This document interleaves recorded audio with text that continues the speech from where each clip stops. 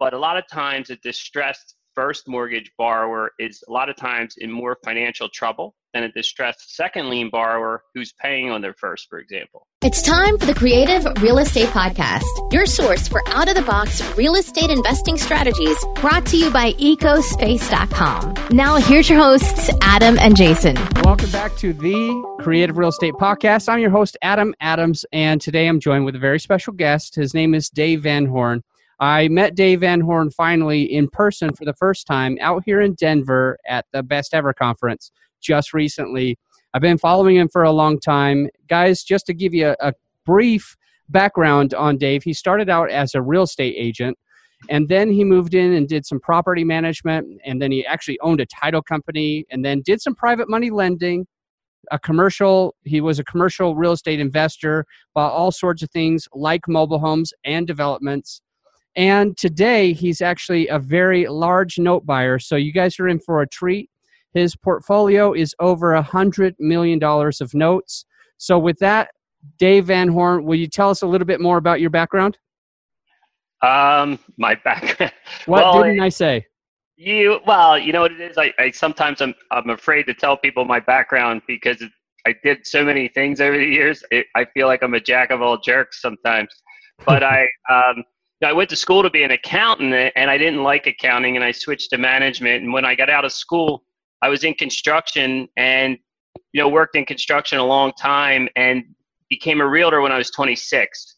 And I came at real estate investing from the realtor angle. Mm-hmm. And I was taking a course for my broker's license, and it was a real estate investing course. And the teacher basically said, how many people in here have credit cards? We all raised our hand. And he said, how many of you are buying houses with them? And all the hands went down. And he took our textbook and threw it in the trash. And I'll never forget that night. And credit cards back then didn't have the fees like today.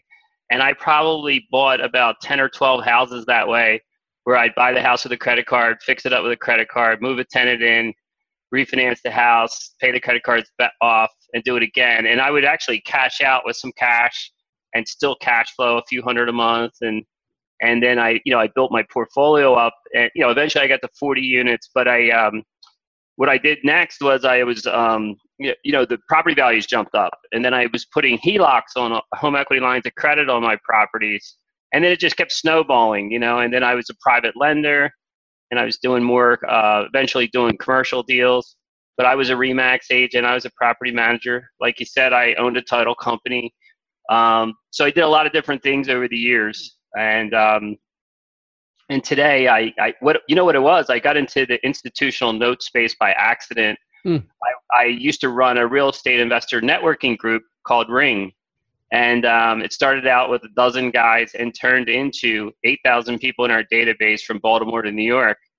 And we were in 5 states and 6 cities. So I used to interview the speakers, and one of the speakers was, a guy out of Manhattan who was raising money for pools of mortgages.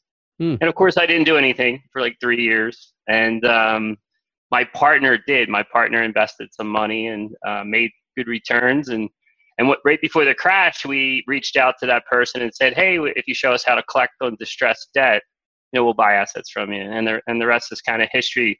We literally started out with 4 loans, and today, well in the thousands of loans, over 7,000 probably today, at any given time. So, it's evolved a little bit, right?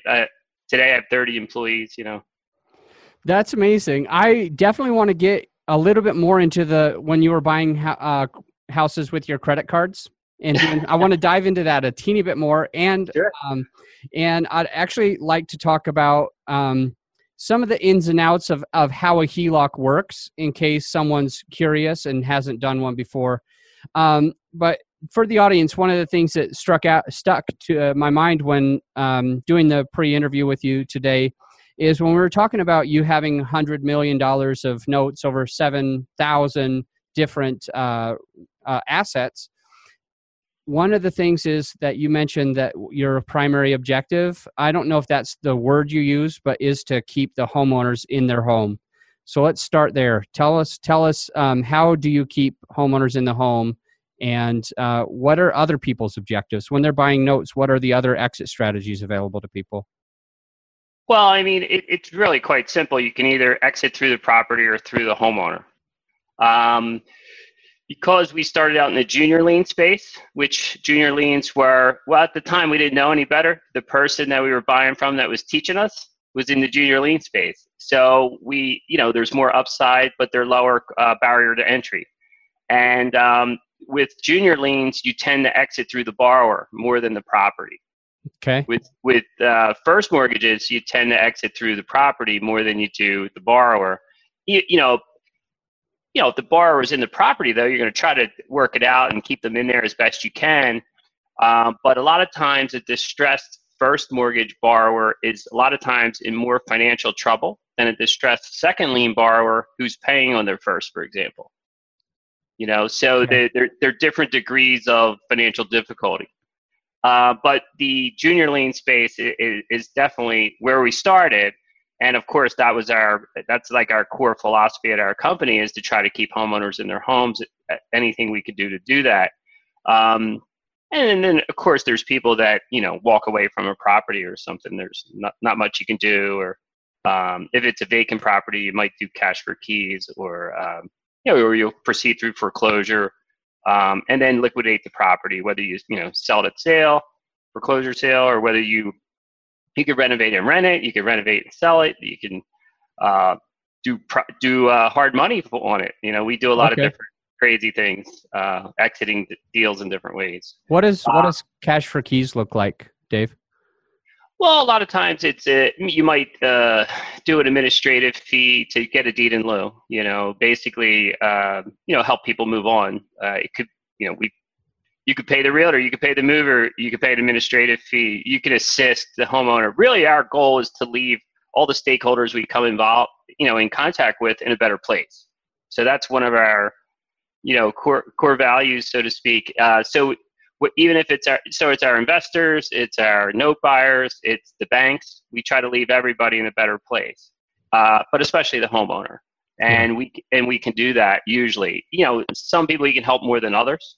So sometimes you can write down principal or extend the term or lower the rate, do some creative things to try to keep them in their home. Sometimes if that doesn't work, you can buy them time or help them move on. You can still help them in a lot of different ways. Yeah, so it sounds like there's a lot of creative ways to keep them in their home. What is one that you use most often? To keep them in their home? Well, a lot of times it's usually it's a life event, right? So there's four main reasons people default, right? It's death, divorce, job loss, and medical. Okay. So they're the main reasons.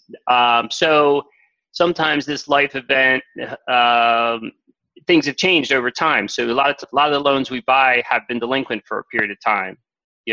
Especially with junior liens, 3 to 5 years isn't uncommon. Even with senior liens, they're often a couple years late. Been delinquent. Our record's 10 years. We've had a loan that was delinquent 10 years. Wow.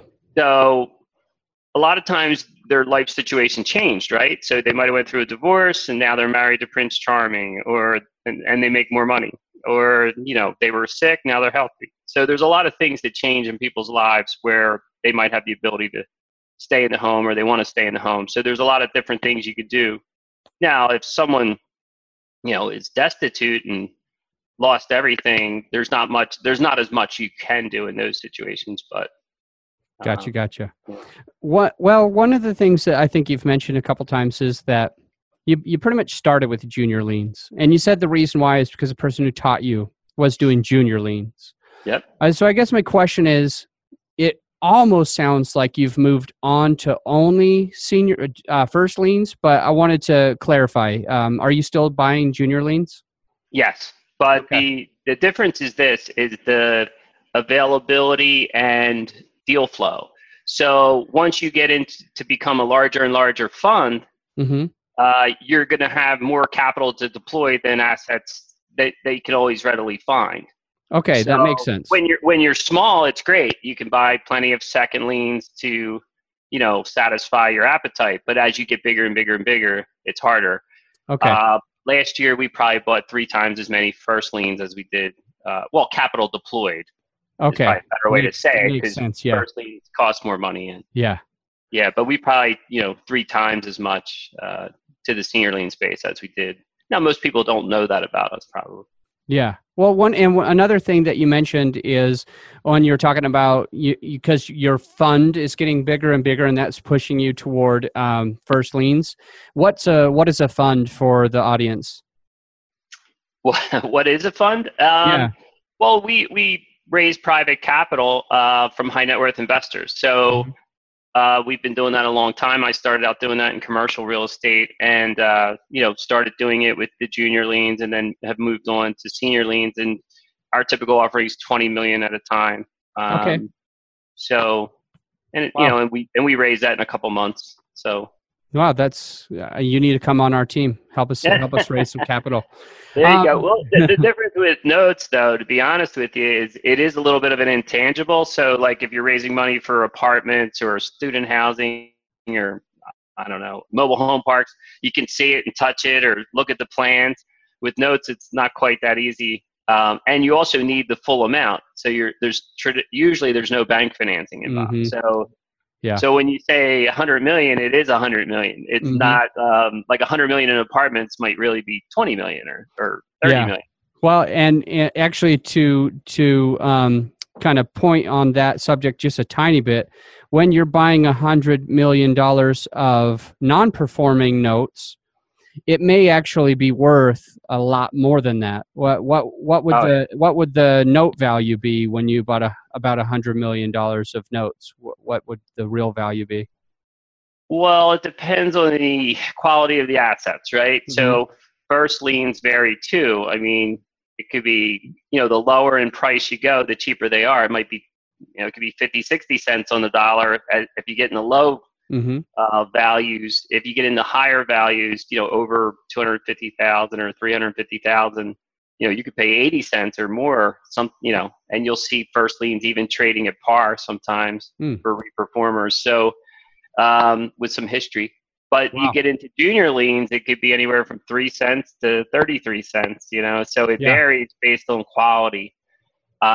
With junior liens, there's multiple categories, usually based on the senior lien status and equity, those types of things. So it runs a gamut. In some ways, there's a wider range with junior liens than senior liens. Yeah. You mentioned a term called reperforming. Would you mind talking about what reperforming means?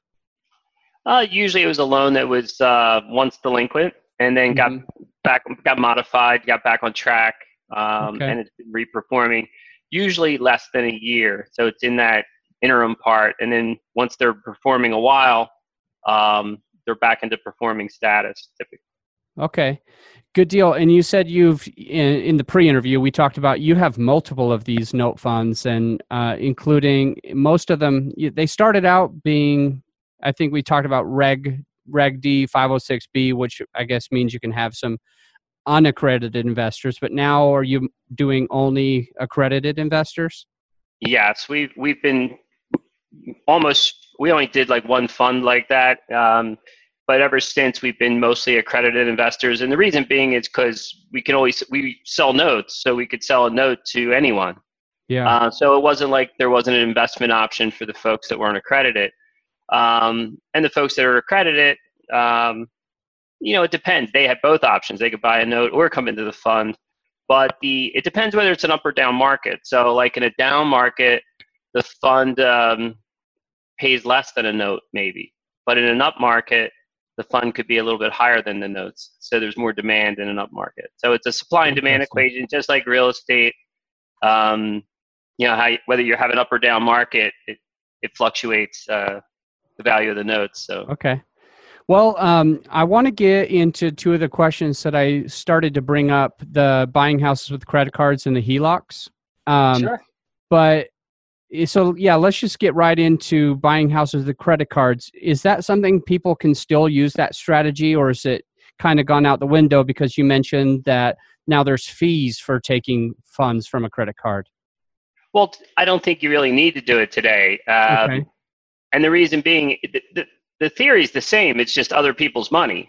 That's not your own. So a lot of us are stuck on the fact that we think we need money to do deals, which you do, but it doesn't have to be your own money. And I think the disadvantage to like credit cards would be, your debt to income ratio would get all wacky. Okay. over time, and the fees would start to crush you. Whereas today you could just use private money or hard money and have the same impact. There's no need. So if you have a true deal, the money will find you. You know, Okay. especially if you go to some kind of meetup or RIA group. There's plenty of people that'll lend on your deal normally, especially from like people with self-directed retirement accounts. They're the type of folks that would love to lend you money. You know, other real estate investors. So And it's easy enough to get the money once you find a deal. So it definitely seems like it's very easy for you to do. Obviously, you've been really successful at raising private capital. In what I guess for somebody who is newer and getting into that space, what tips at going to the RIA and talking? How would they talk about things? Who would they talk to? What would they say to kind of start to that track record of raising capital? well, a lot of raising capital is your network and the size of your network and who you know. In the beginning, I was always, going to more meetings, meeting more people. But then over time, I realized it's how many people know me. So today, a lot of my investors come through my blogging or podcast or speaking. Cool. Whereas in the old days, it was more like I started with the people on my phone. But I had been a realtor a good while. I had been a contractor a good while. So my network was pretty good size. Okay. And then when I ran that real estate group, my network really grew. And over time, we had like 8,000 members in our database. So Wow. just That's by being the amazing. host of a meeting sometimes is powerful because everybody knows you, even though you might not know everybody that's coming, Yeah. very well, but, Yeah, totally. but they know who you are because you're running the meeting or you're helping to run the meeting. In my experience, and I run a group too, it almost feels like there's a lot of people that have the funds and they go to meeting after meeting after meeting until they can finally feel comfortable with a person at that meeting, and that's when they kind of strike and just go up to Dave and say, "Hey, I've got a couple $100,000. Could you do anything with it?" That's pretty much how it goes, right? Well, I think you're hitting all around it, and one of the things that worked for me was I was involved in mobile home parks at one point, and we had no experience at that, so we built a team of people who did, and that helps too. And if you're doing houses, you definitely want to build a portfolio and take pictures and videos, and there's some other I don't want to say tricks. There's other ways to connect with people. One way, which is unorthodox, is to lend people money through private money. And because I owned a title company, for example, I would lend out money and then people would lend me money. So that's a weird way. And then the other one is to get involved with charities sometimes. There's a lot of high net worth folks in charities, and that worked well for me too, Awesome. All right. So what we'll do, okay, HELOC. So what's the ins and outs of a HELOC? Is it just a credit? It's a line of credit. So is it a credit card that they hand you, or how do you access money through a HELOC? Actually, today they do both.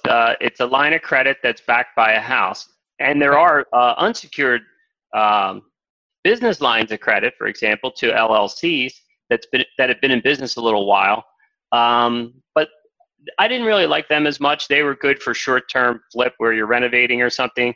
But the home equity line of credit tied to your primary or to your rental property, over time I had a couple $1 million of equity, and I had 11 lines of credit at one point, and I was able to access, $500,000 and go do what I wanted, which back, in the day was a lot of money.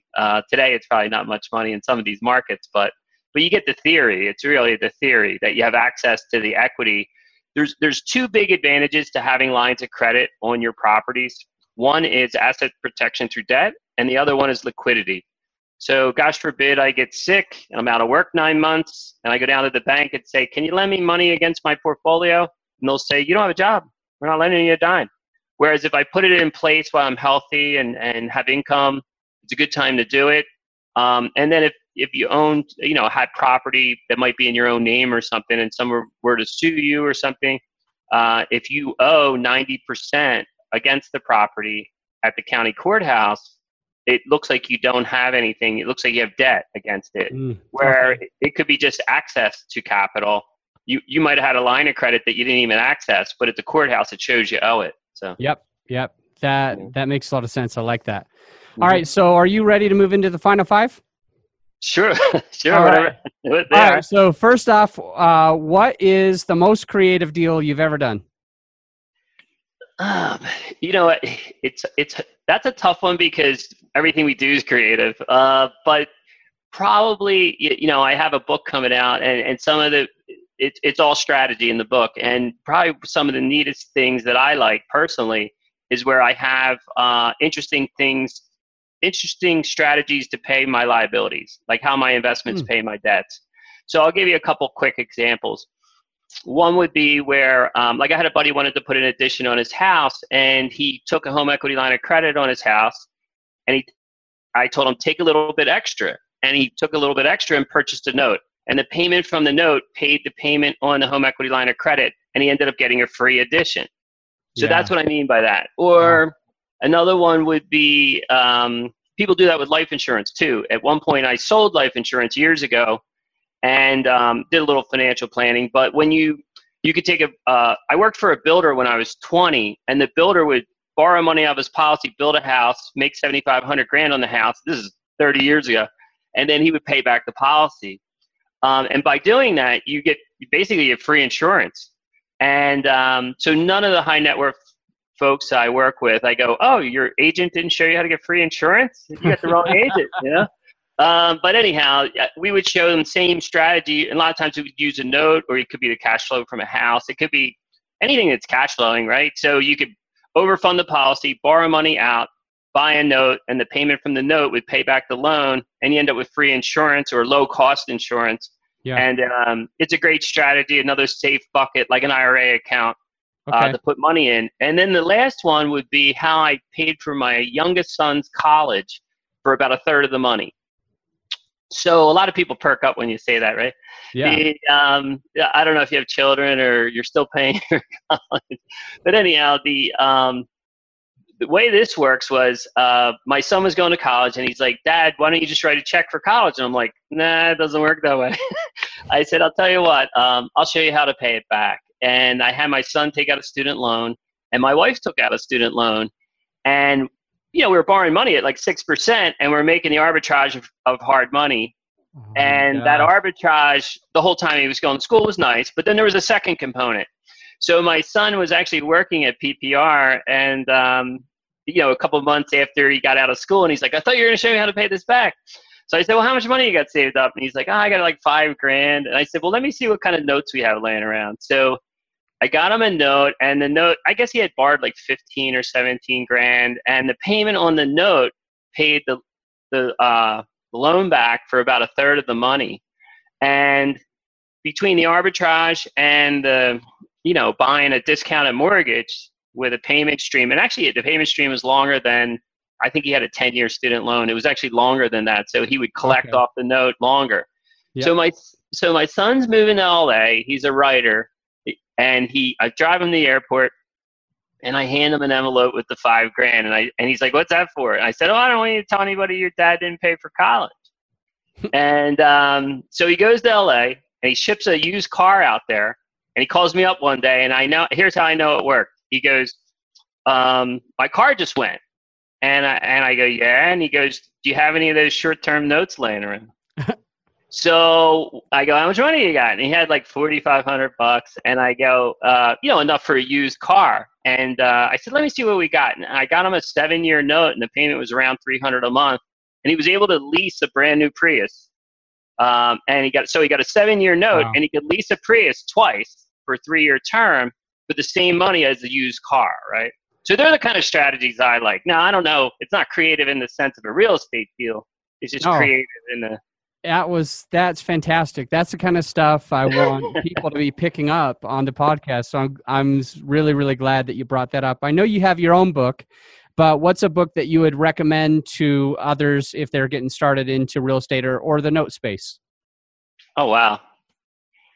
I read so many books. I probably read like 25 to 50 books a year. Wow. there's so many. Well, part of it is, what are you going into?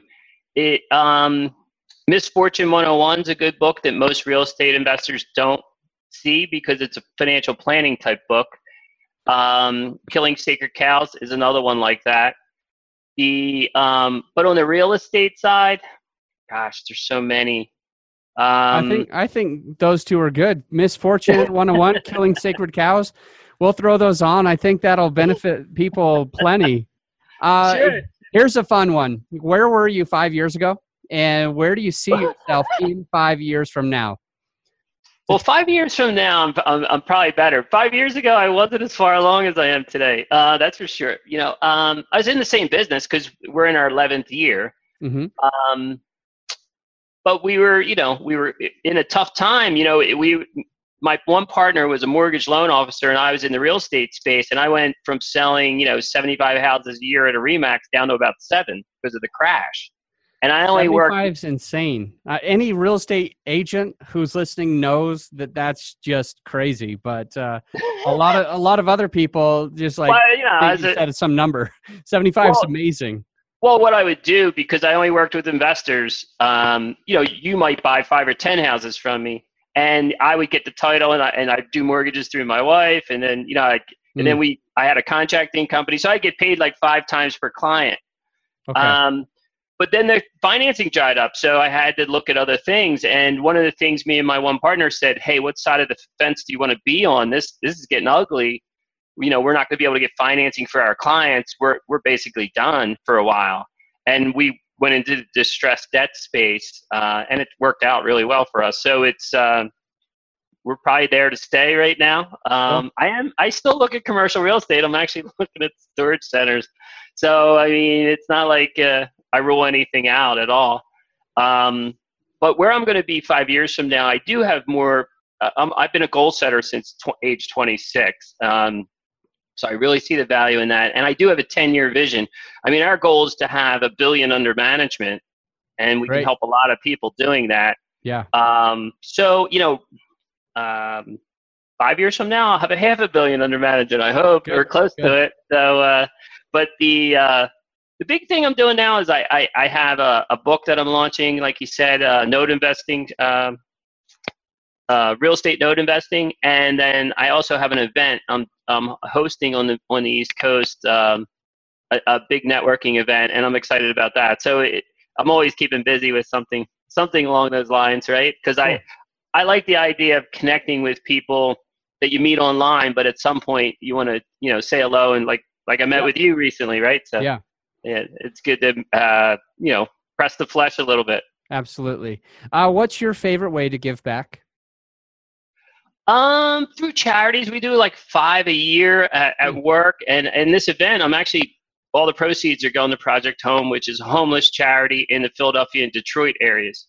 And I'm big on the homeless thing because I actually own a drug and alcohol recovery center with my oldest son, and a lot of the gentlemen that come through there would be homeless. So it kind of strikes a chord with me a little bit, and anybody that's doing good in that regard, because it seems to be an issue in all the major cities pretty much, so. I love that. And last question, and this comes with your book. This comes with your note investing, taking on accredited investors only. How do people find you? Oh, that's easy. You could go to pprnoteco.com, pprnoteco.com, NOTECO.com, or you could go to Bigger Pockets. If you go to get.biggerpockets.com/note investing, you'll see my landing page for the book.